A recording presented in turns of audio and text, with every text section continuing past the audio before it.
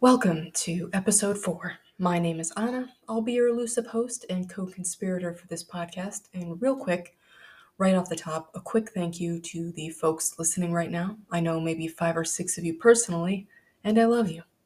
Thank you for listening. And to all the strangers that are listening, I also love you. Not literally, because that would be weird, but maybe metaphysically in another dimension. Thank you for listening. That said, for the time being, I'm going to switch to a bi-weekly, bi-monthly schedule because this is cutting into my writing and painting life, and since I need that to function like a proper human meat monster, fitting this in on top of a 9 to 5 job is a bit of a nightmare. So I'll include a schedule in the notes of each episode for each subsequent one, and this will kind of allow me to dive deeper into topics. Episode 5 will come out on July 1st. And it'll be, I'm thinking about intuition. Like, what the hell is intuition and why is it so weird? But today, we're going to be tumbling out of bed, stumbling to the kitchen to pour ourselves a cup of ambition and try to come to life as we discuss working 9 to 5s. Nice to be in orbit.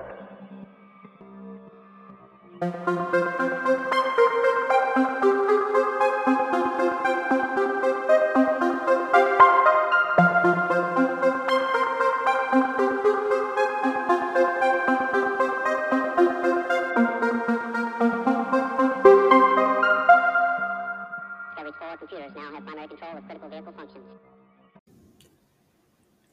It's the near future, and you're given the opportunity to have a delicate little device implanted into your head.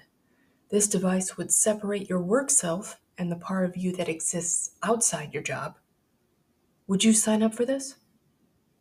This, of course, is the premise of the show Severance on Apple TV, which completely got me. I binged it in a weekend like a psychopath. Should I bring up Neuralink again? What if that becomes mandated?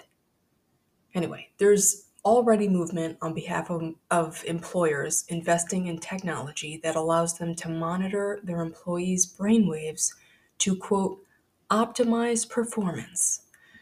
It's the basis for a project called InnerEye. And InnerEye is run by a dude named Yuri Antman, or Antman, I don't know. But he looks like every other dude in a dress shirt. And the mission statement for InnerEye is the following. InnerEye is driven to help organizations all over the world cross the AI applicability chasm. What the fuck is that? By fusing human intelligence with artificial intelligence. We believe that only through human mentoring, Jesus Christ, we believe that only through human mentoring of AI and empowering humans with AI insights can we finally get the full benefit of AI and supercharge complex decision making for a better performing and more successful organization. Sweet baby Jesus. I find it really funny that everyone's scared of AI stealing jobs, even though, like, most employers right now already expect us to act like machines for 8 straight hours. But add some electrodes in the brain that can bypass how your brain normally functions, and boom, your output becomes greater, bigger, badder, better for your employer. I feel like there's a parallel here to, those parasites that animate an insect corpse so it can propagate. I feel like that's us. I feel like we're the ant. Most studies on human focus generally round out at around 4 to 5 hours a pop. And on top of that, a number of studies show that most brains can't effectively focus on more than one task at a time. So I think what's going to happen if employers want to monitor how efficient their employees are, it's just going to be like a mass firing around the world. You're going to get people on their best behavior for like 2 weeks, and then it's going to be fuck this shit o'clock. Unless you own a business that you love, most people just show up, do whatever it is that they have to do, and then they go home, and that's it.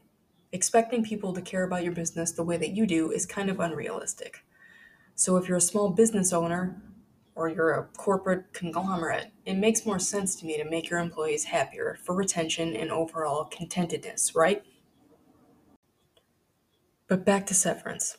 This got me thinking. Would I do that? Would you? Would you sever part of your psyche? One version essentially living out each day with no recollection of what happens before or after your shift at work, and the other hopefully living it up in the time spent outside of working hours? The more I think about this, the less steam it gains, because the idea of trapping any part of myself at a job for all eternity seems inhumanely cruel. But I get the appeal from the personal life version of myself.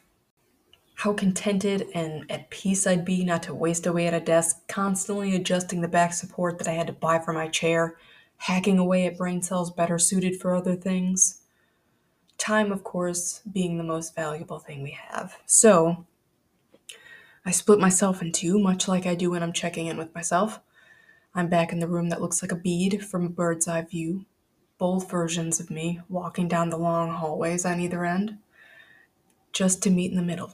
There's no doubt in my mind that the one getting doomed for all of 9 to 5 eternity would pummel the other version of myself if it came down to a fist fight. There's no fiber of my being that wouldn't rally against it. There would be blood, my friend, enough to paint the walls. That got real dark. Real quick. Inflation, steady rising costs of living, wages falling short. People are apparently filming 10-foot aliens in their backyard. I don't know what's going on. But everything just seems very absurd right now. We're on a rock. We're on a giant rock of dirt and water and a lot of other crap. And we're floating, we're rocketing through space right now. We're rocketing through space. Is that not the craziest shit you've ever fucking heard? Work reform. I think 40 hours a week is too many fucking hours for most jobs, and we all know it. Can't say that though, because we all gotta eat. In the very least, though, working from home a few days a week to save yourself some peace of mind from traffic, dragging out your 8-hour day to a 10-hour day, it's mind-boggling to me that people are resistant to these changes. And it usually comes in the form of older people. It also kind of sounds a little bit like brainwashing. Imagine working at the same place for 40 years. You don't really get anywhere. Maybe you get a 40-cent raise each year, if you're lucky. Then you're living in a time span where the cost of living is reasonable. Then you retire, see a bunch of younger little assholes pissed that they're selling their life away and want to do something about it. In comes the flux of comments like no one wants to work anymore, or young people are lazy and entitled. Has anyone ever really wanted to work? You imagine, wanting to work in a coal mine? It seems silly, right? Work reform has always been a thing. The current standard of 9 to 5 jobs, the 40-hour work week, was the result of reform. Perhaps we're simply due, or simply because most jobs kind of suck. 8 hours a day is a very long time to do something you would rather not be doing. Or you manage your time while at work, get done early, and then you pretend to work, clicking your mouse or keyboard every few minutes, or you hide in the bathroom for 32 minutes. We all do it. I don't do it because I'm a good employee. That's a lie. The pandemic only exacerbated this after millions of people were suddenly not working anymore. This spawned the new work from home standards that many people who are eyeball deep in the workforce are still pushing for, alleviating unnecessary commutes or distractions at the office. Meanwhile, higher ups with stock and office space want to make sure their investment is appreciating, so getting people stacked on top of each other at the office again is a priority. It's bullshit. This is just going to be one long rant for me. Stay with me. Europe, Belgium, Iceland, and Japan, among others, however, have been leading the charge on work reform by testing out the 32-hour 4-day work week. Claims made are things like improved productivity and team culture. Employees report less burnout and boosted life satisfaction, which led to less time off and more retention. And many companies are sticking with it, after the trial run due to revenue increases and worker morale. Seems like a friggin' win to me. Do you think that'll ever happen in America? Probably not, right? Let's take a moment to look at the potential of universal basic income. Now, I've only read that UBI would be somewhere between like $1,200 to $2,000 a month, which for anyone alive and renting or paying a mortgage along with other bills is not really enough for sustainability. Add kids to the mix, people are still going to have to work in some capacity or they're going to live very poorly. And of course, there's going to be people who, if given the chance not to go to a job anymore, they're going to take it. However, most people don't really know what it's like not to have anything to occupy their mind, or their body for that matter, for the gap of time left from the absence of a job. That alone might drive people back into the into the worst force. Do you see where my head is at? I'm not going to edit this out. That alone might drive people back into the workforce, even if it's only part time. I was scrolling on social media and found someone talking about England test running universal basic income. And since I like to keep a finger on the pulse of the people, I checked out the comments section. And an overwhelming amount of comments were things like, I'd keep working, extra money would be great, I could save more, I could afford a house in a year, children, vacations. I think this is far more likely.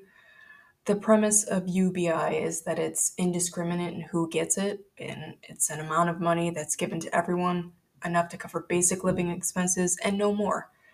I don't think the majority of people want to live paycheck to paycheck, and with AI running at full tilt, crashing through the back door and the front door and rappelling down from the ceiling, I think some sort of supplemental income might have to happen, right?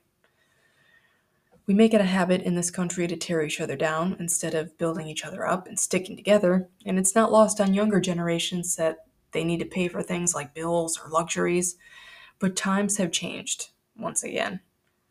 Younger people are wildly aware of the detrimental effects of breaking your back or living a poorly lived life.